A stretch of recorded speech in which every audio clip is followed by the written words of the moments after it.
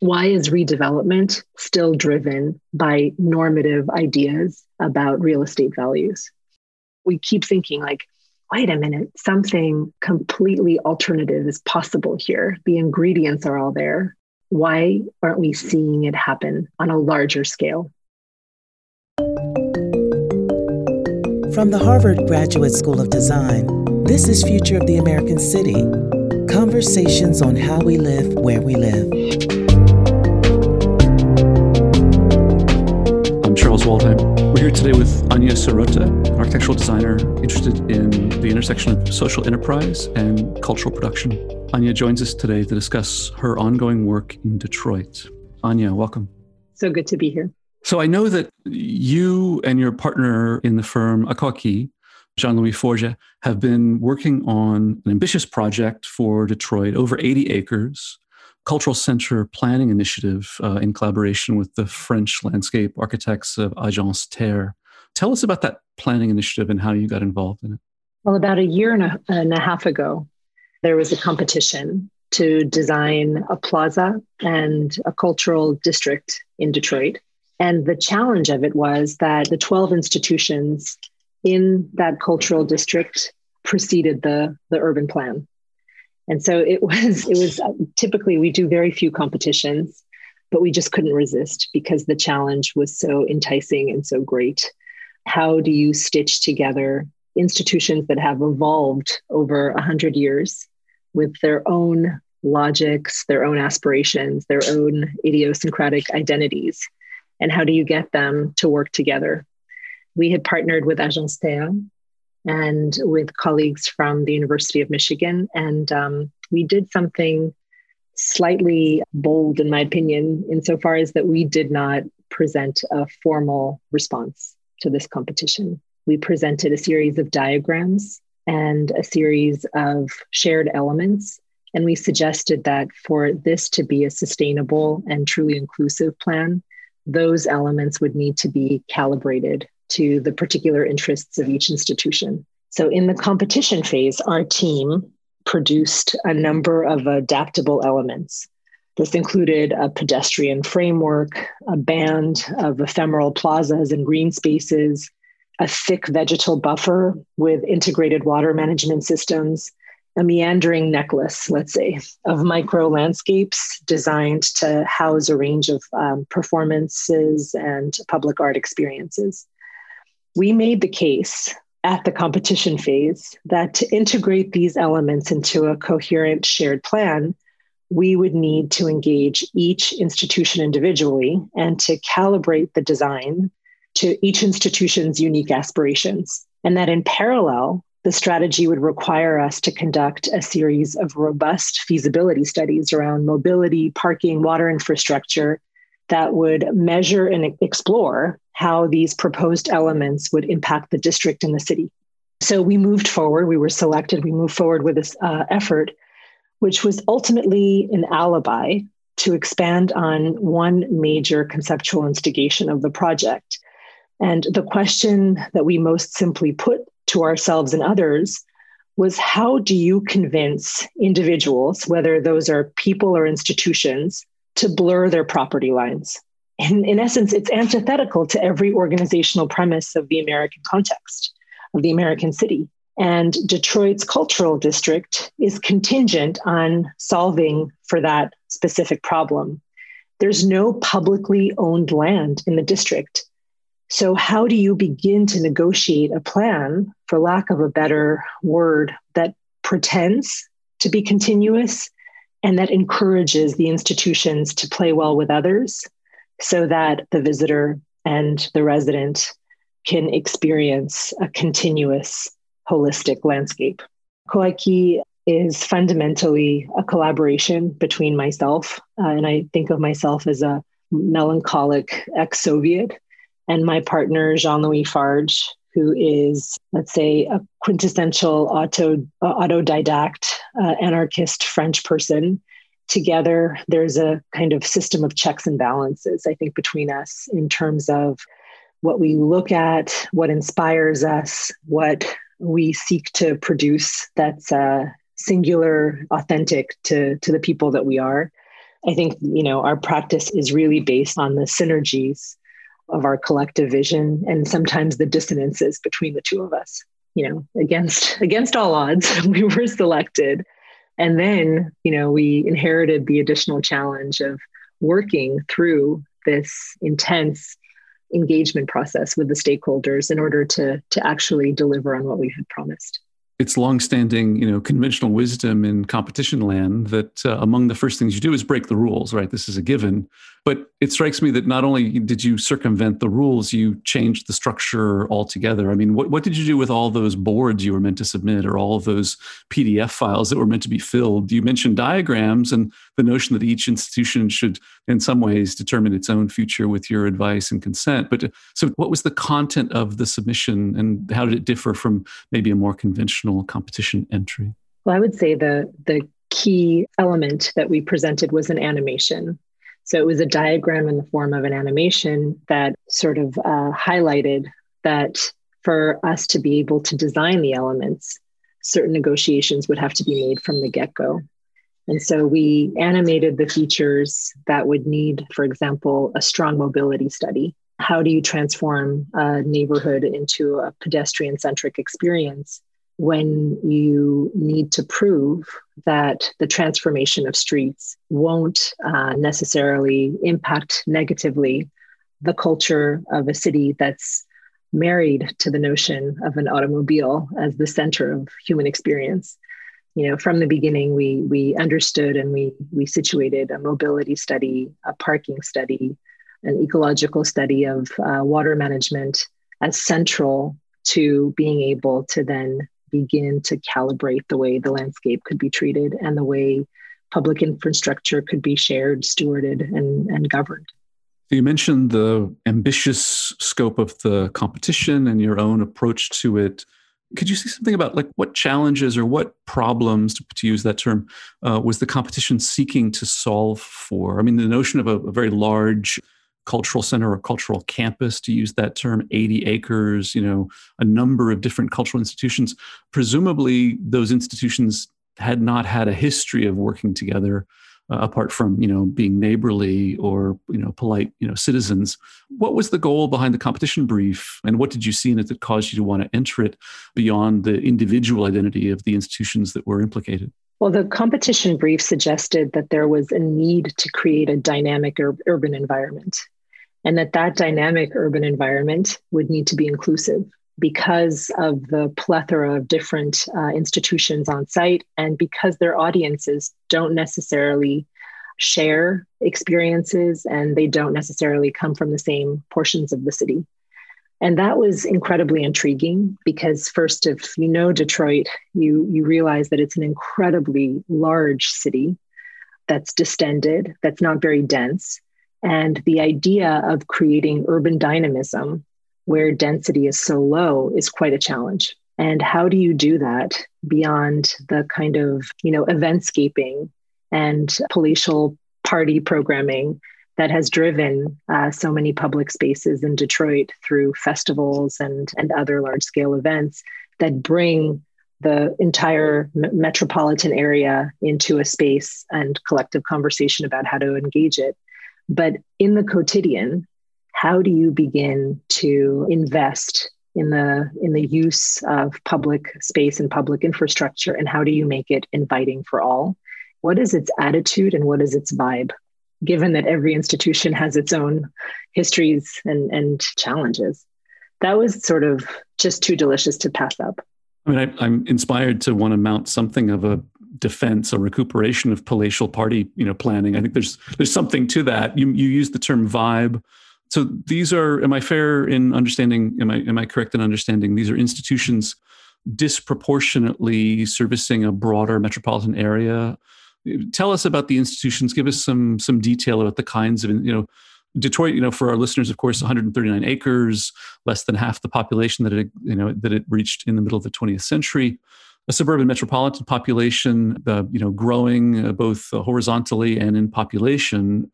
A city in which the cultural resources, the art museums and other forms of cultural venues have persisted in a way as the fabric of the city has eroded. Is that a fair image for our listeners? And Can you tell us more about the sort of particularities of some of the institutions that you've been engaging with?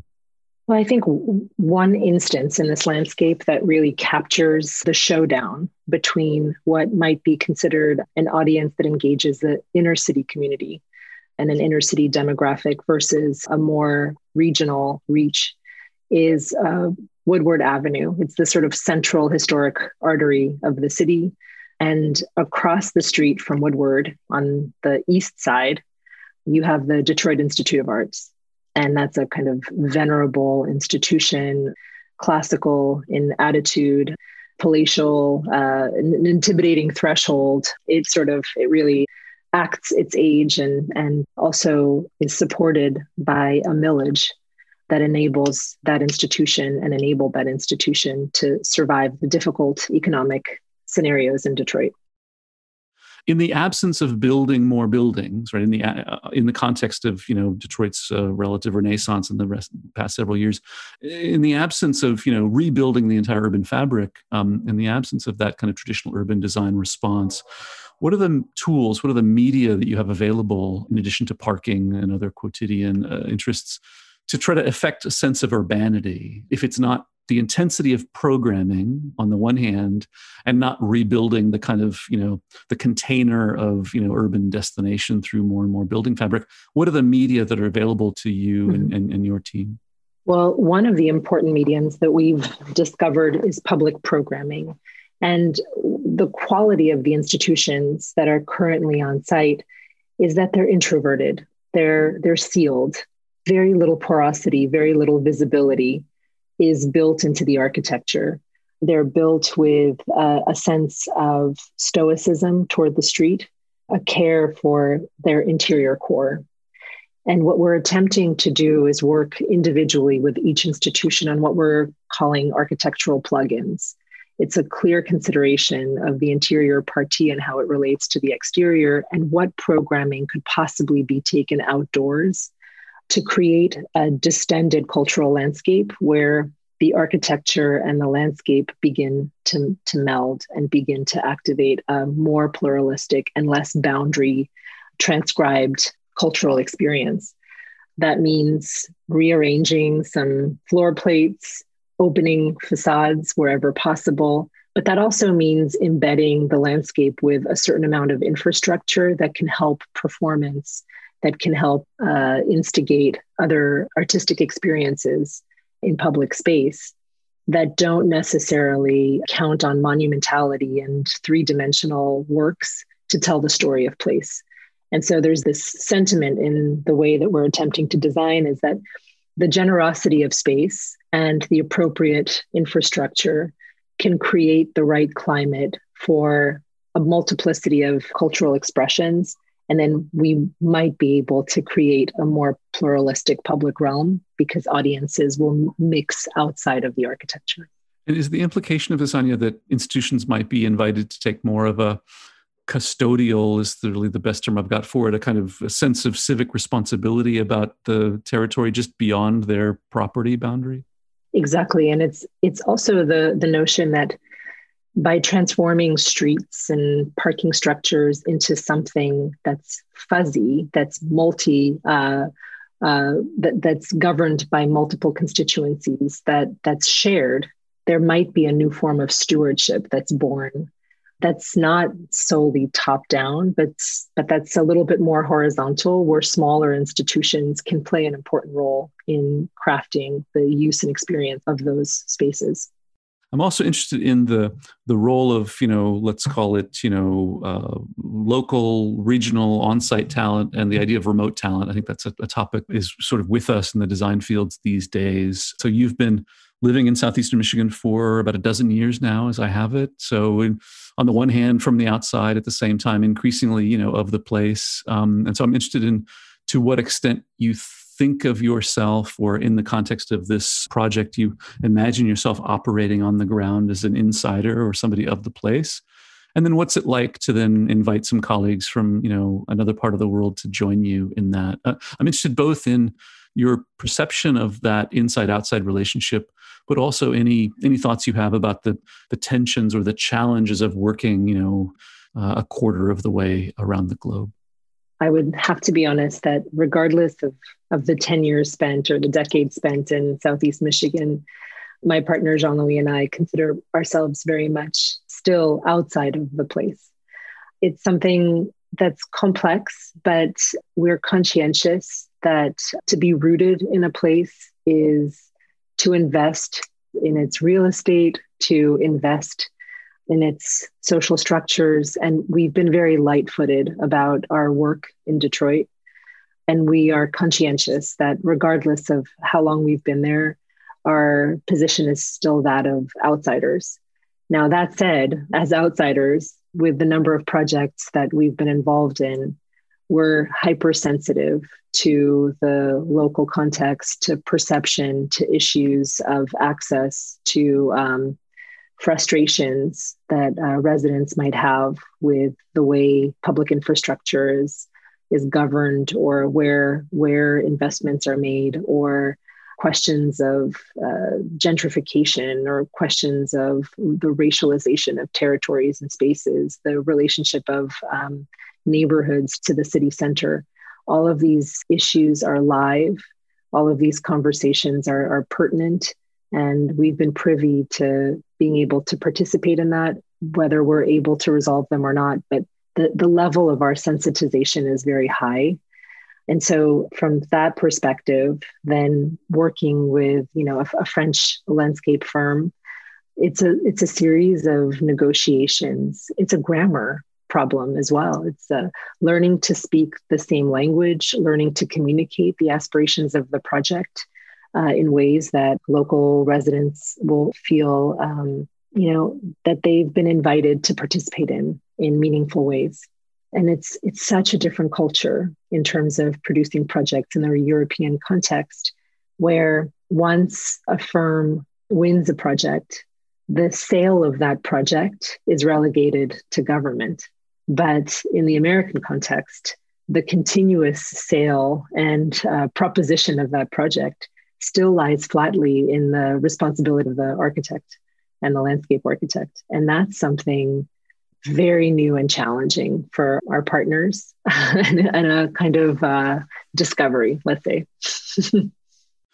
With respect to this business of being, of the place or as an outsider and cultivating the outsider's mind or the outsider's eye, maintaining that identity in spite of the decade on the ground, engaging with these cultural institutions, has that in any way insulated you from dealing with, the citizenry directly, with the civilian, or to what extent are you engaging with actual citizenry? I say this in part because our conversations in Detroit have led us to believe that the success of recent planning and design efforts in the city have been built upon years of extended and uneven, but yet ultimately successful engagement processes. We've been struck by both the diligence of that work, but also what seems to be a relative success story in the context of so many American cities where so many have a jaundiced eye toward consultation or engagement processes broadly.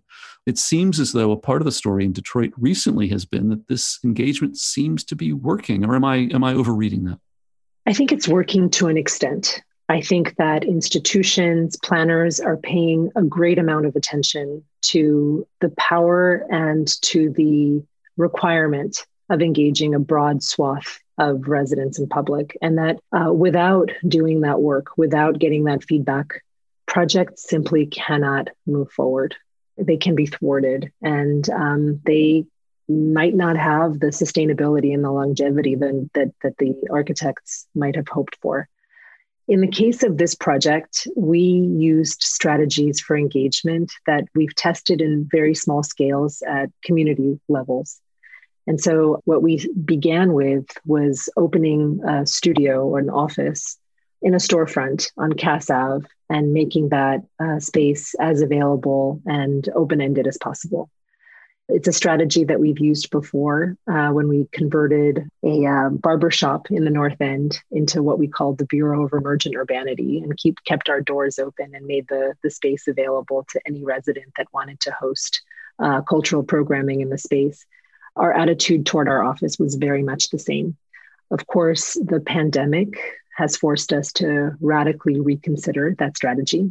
And it has begun to really challenge us to reimagine what engagement can look like at a time when space is no longer available and access to digital space is unequal.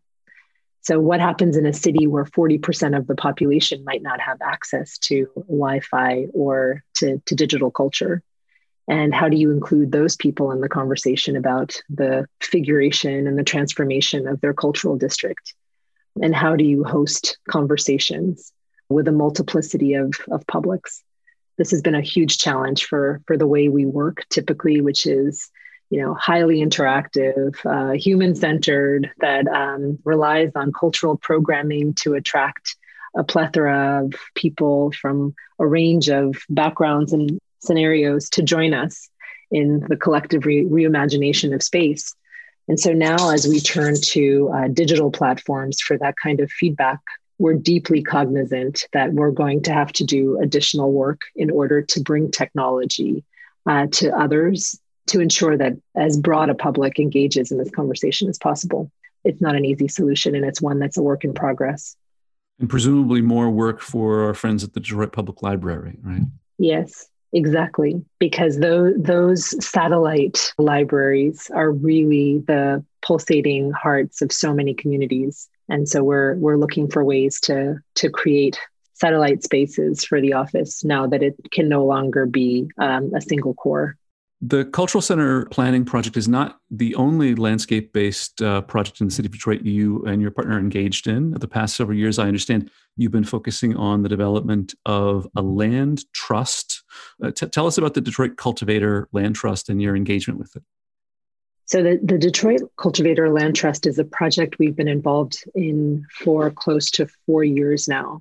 And it started with us working with the Oakland Avenue Urban Farm on designing what they were interested in conceiving of as a civic commons for the North End neighborhood.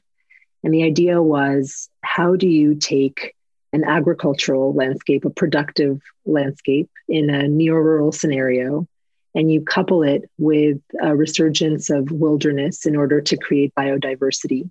And admit that productivity alone cannot create sufficiently intriguing spaces in the urban realm, and that spaces of leisure and cultural production and cultural expression also need to be coupled with that kind of resurgent, exuberant vegetal homesteading that we see so much of in Detroit. And so we began to work together. In the early stages of that project, we realized that so much of the land that the Oakland Avenue Urban Farm was cultivating didn't belong to the Oakland Avenue Urban Farm. In fact, it was land that some of it might belong to the Detroit Land Bank. Other parcels were privately owned. And it was really a kind of smorgasbord of ownership that produced the overall footprint of this farm. And what we became aware of is that in order for this project to be sustainable and for it to really operate in the way that the farm had hoped, we would need to produce a strategy for the farm to be able to own that land. And the first thing that we did was that we started to study what speculators do in the city of Detroit. 25% of the city is owned by the Detroit Land Bank, a quasi-governmental, non-elected institution that manages foreclosed properties in Detroit. Another 20 to 25% of the city is owned by speculators. And there's this infinite loop of sales and auctions where 50% of the city of Detroit is no longer stewarded and no longer produces taxable income for the city. So what we did essentially with our partners at the farm was we began to imitate what speculators do. We looked at their strategies and we did the same thing, but with everyone who we considered moral investors sitting in the same room and purchasing lots from the auction together collectively and in secret. And this process it carried on for close to 2 years, with all of the lots purchased being gifted to the Oakland Avenue Urban Farm, which was a nonprofit. It took us 2 years to retain that land and to secure the land and to ensure that it wouldn't instigate additional speculation in the vicinity of the farm.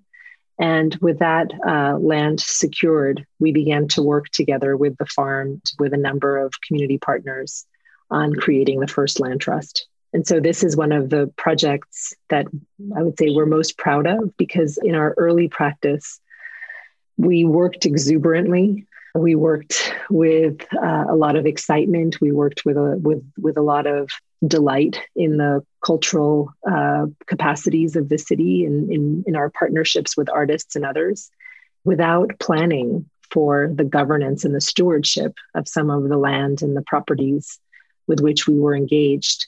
Sometimes unintentionally, we caused what I would say possible harm by raising the value of a certain property or instigating speculators to become interested in investing in certain neighborhoods solely through the imaging of their possible futures. And so this is the project where the strategy of how to ensure that forced displacement doesn't happen precedes the design and the architectural intervention. So I'm interested, Anya, to ask you about your own formation. So you did your undergraduate work in cultural and media studies, professional training in architecture. What, if any, of those experiences prepared you for, first of all, dealing with landscape as a medium, but also the kinds of, urban conditions or the challenges you're confronting in the context of Detroit? I'm interested to know to what extent you had a sensitivity or an appetite for the kinds of, social entrepreneur work and cultural production through the medium of landscape prior to arriving in Detroit, or was it directly out of the response to the context? Well, I think from my undergraduate studies, I think I was one of the last, or I was on the tail end of people who studied semiotics. And by the time I graduated, it transformed into modern media and culture. But ultimately, I've always fancied myself secretly as a semiotician.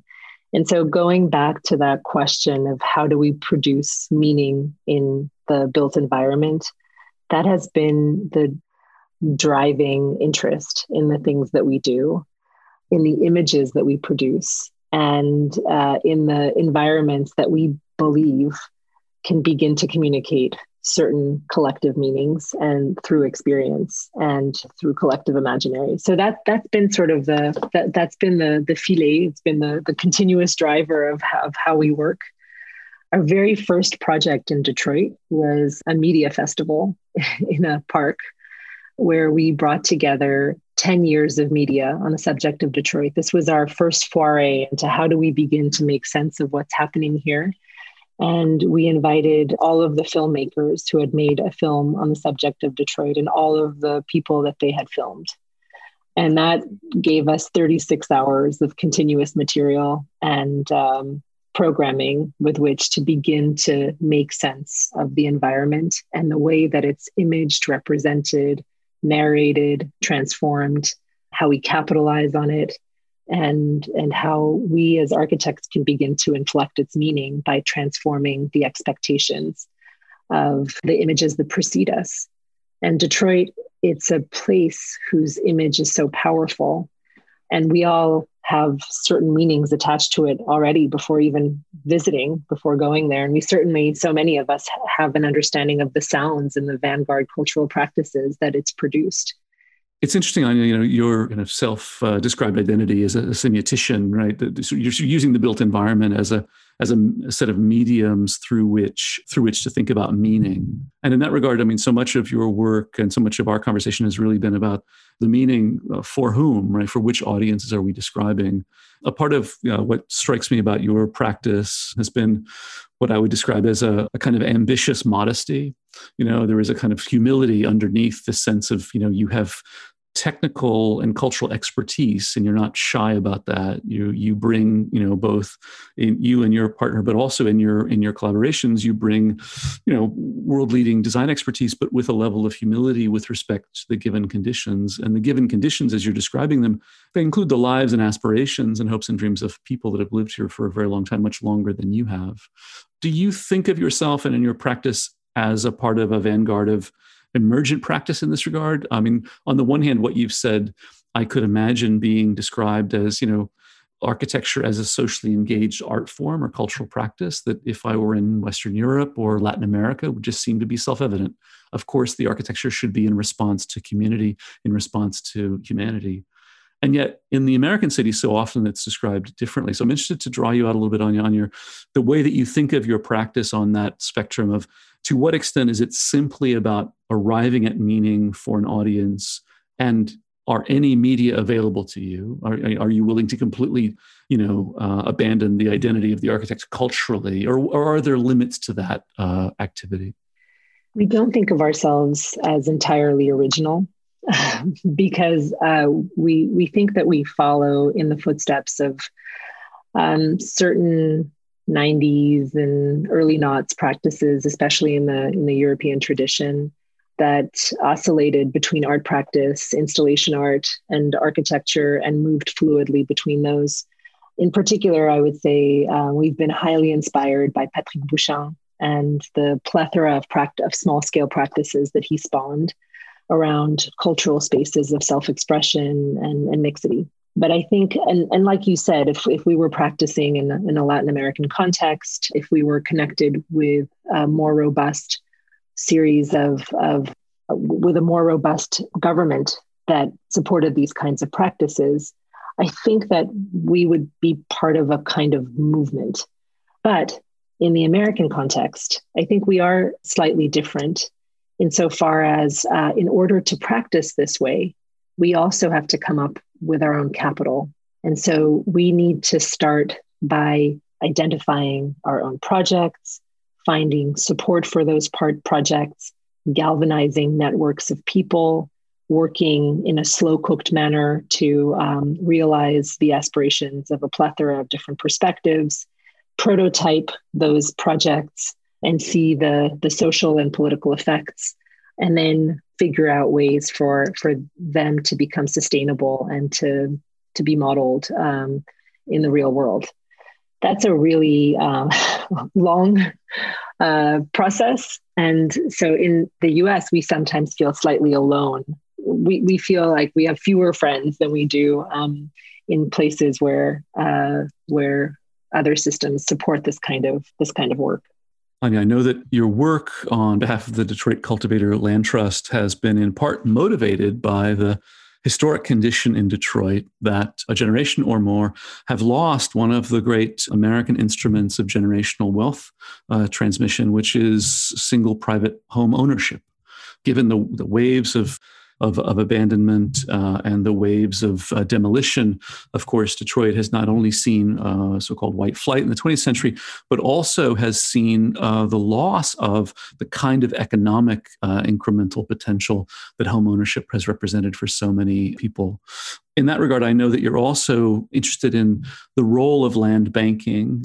You've described something like half of the land area of Detroit's 139 acres as being given over to either a single land trust, the Detroit Land Trust, or in the hands of private speculators. And so in that context, what's the role for the architect activist or the social entrepreneur come cultural producer? How do you see your practice responding to that condition? One of the things that we often think about is when you consider that 50% of the city is open-ended and could be transformed, could be purchased, could be redeveloped by collective entities. Why is there a single land trust currently in Detroit? Why are we the first? That has been something that, not from an arrogant perspective, but I've always wondered, why didn't other people get together and do the same thing we did? We purchased these lots for $200. We put them in a collective pot. We spent, under $5,000 to acquire 6 acres. Why aren't other communities doing the same thing? This isn't rocket science. And so those are instances when I begin to understand, or where we begin to consider the importance and the complexity and the challenge of the American dream in the most modern of American cities. The accrual of capital and the accrual of additional wealth is the backbone of Detroit's urbanism and its promise of creating social mobility. And so to bank together in a scenario where that's impossible makes alternate forms of governance and radical possibilities in the reinvention of the environment very difficult, because we're talking about landscapes where people weren't able to purchase homes and accrue additional capital over generations, or where they lost that access to capital. And so while there are so many radical ways for us to reimagine urbanity and urbanisms and collective uses of this possible public landscape, the return to privatization that's constantly the driver for the way that we reinvest in the city. And so new models are virtually impossible, or at least they're very difficult to arrive at. That's a discovery for us, because we are, stalwart, utopian, naive, middle-aged people, which is incredible. Like, it's an incredible combination, but we keep thinking like, wait a minute, something completely alternative is possible here. The ingredients are all there. Why aren't we seeing it happen on a larger scale? Why is redevelopment still driven by normative ideas about real estate values and normative ideas about taxation? One of the things that we've been working on is, when you look at the amount of land available to the reimagination of collective experience in the built environment, it's impressive. And what the architect in our imaginary begins to do, and the urbanist begins to do, is create images of its possible transformation. So when we first started working with the Oakland Avenue Urban Farm, and when we found out that they did not own the land that they were farming, we asked them why. Why were they not concerned with issues of land ownership? And at that time, 4 or 5 years ago, the response was, why would anyone want to purchase this land? It doesn't have any significant value, and we don't believe that we would ever be displaced from our activity on this land. Our hunch was the land was close enough to the city center and to redevelopment zones that in short notice, this would become an issue. And that strategic planning around how to safeguard this landscape would be really critical, given the amount of sweat equity that community members had already invested in the transformation of that landscape. What architects can begin to do, and what we set out to do, was to create images of its value, its reoccupation, of its reimagination, so that there would be a sense of gravitas and a drive to action to create a stewardship strategy and a new mechanism for collective governance of this landscape. Again, to offer new models of how communities can begin to reimagine public space. That was our goal. Anya, over the past decade, you've been, you had a front row seat to the kind of renewed engagement with the design professions and planning, as Detroit has become really a central question for thinking about the American city. As you've seen that decade, as you've seen the community engagement efforts, collaborations between cultural organizations, the role of the philanthropic entities, I'm struck by the number of different actors, the public sector, the citizenry engaged, the design professionals. The picture that's painted for me often is one in which everyone has played their role in Detroit's relative renaissance in the past several years. I'm interested in your perspective on that, and to what extent are you optimistic about, the role that design and planning has held in Detroit in the past several years? And as that work goes forward, are you optimistic? Optimism is a strong word. It's an instrumental term for being able to continue doing this kind of work. So yes, if we weren't optimistic, we'd just have to stop right about now.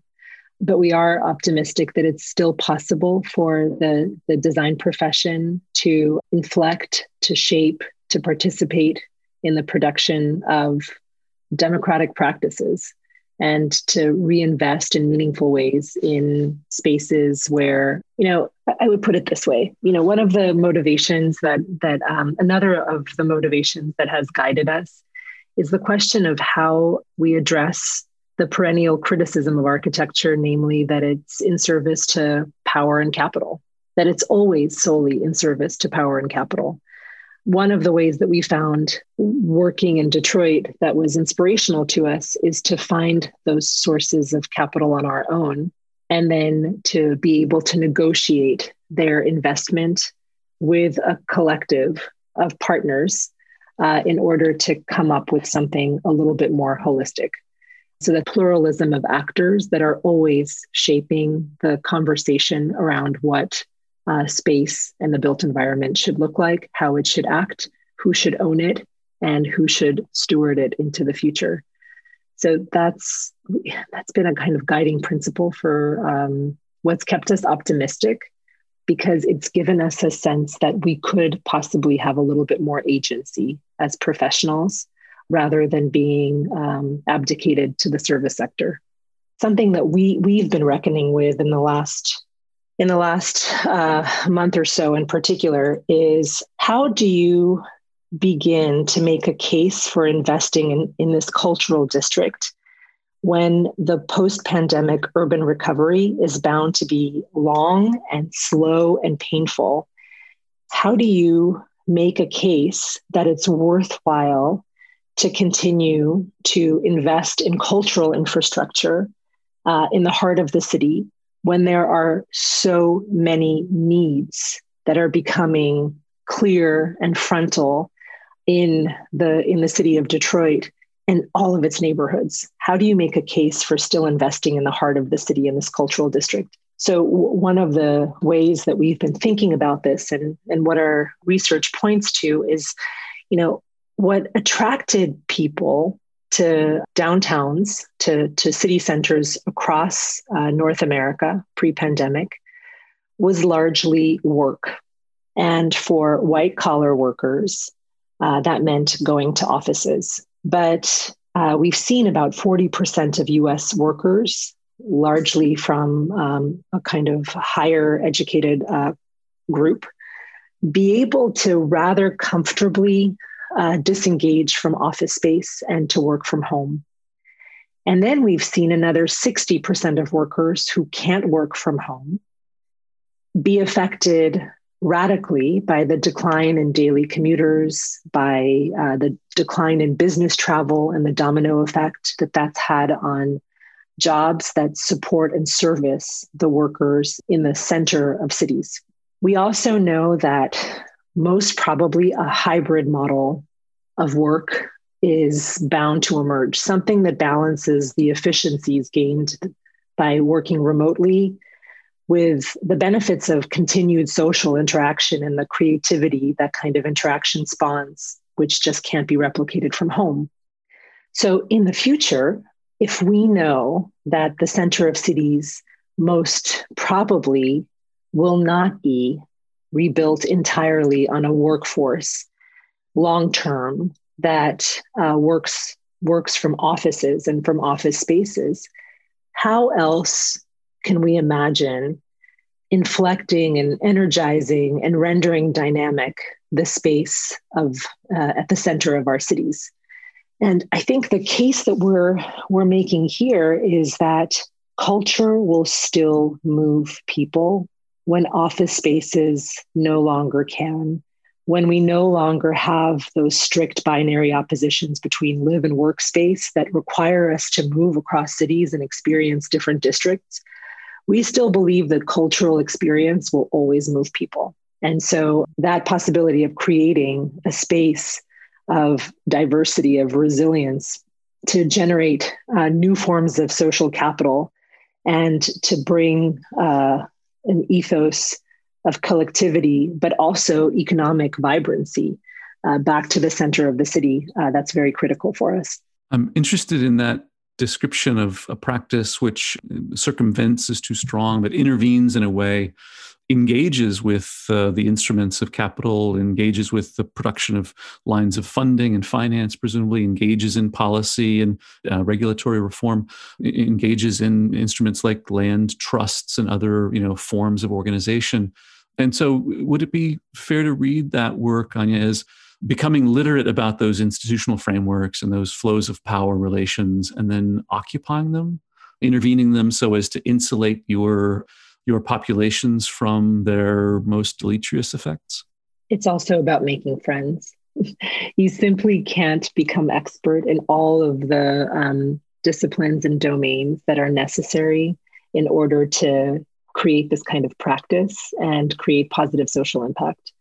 So one of the things that we've learned is, yes, we need to understand these domains, but we need to create partnerships. We need to have friends in high places that can really operate at a high level in order to make our spatial instigations a possibility. So this couldn't, like even the small scale projects that we work on in communities, they wouldn't be possible without moral investors. Like we work with Fellow Citizen, a team of moral investors and social entrepreneurs that have been critical to shaping the business planning and the modeling for this kind of work. We work with business planners from U of M's Ross Business School. We work with legal teams who capture our aspirations and transform them into very dull and very efficient contracts, and that's critical. So I think, yes, we need to understand the tools of operation and the instruments of power, and then we need to be able to partner with people who really know how to wield them. And Yesorota, thank you so very much for joining us. Thank you. It's been a pleasure.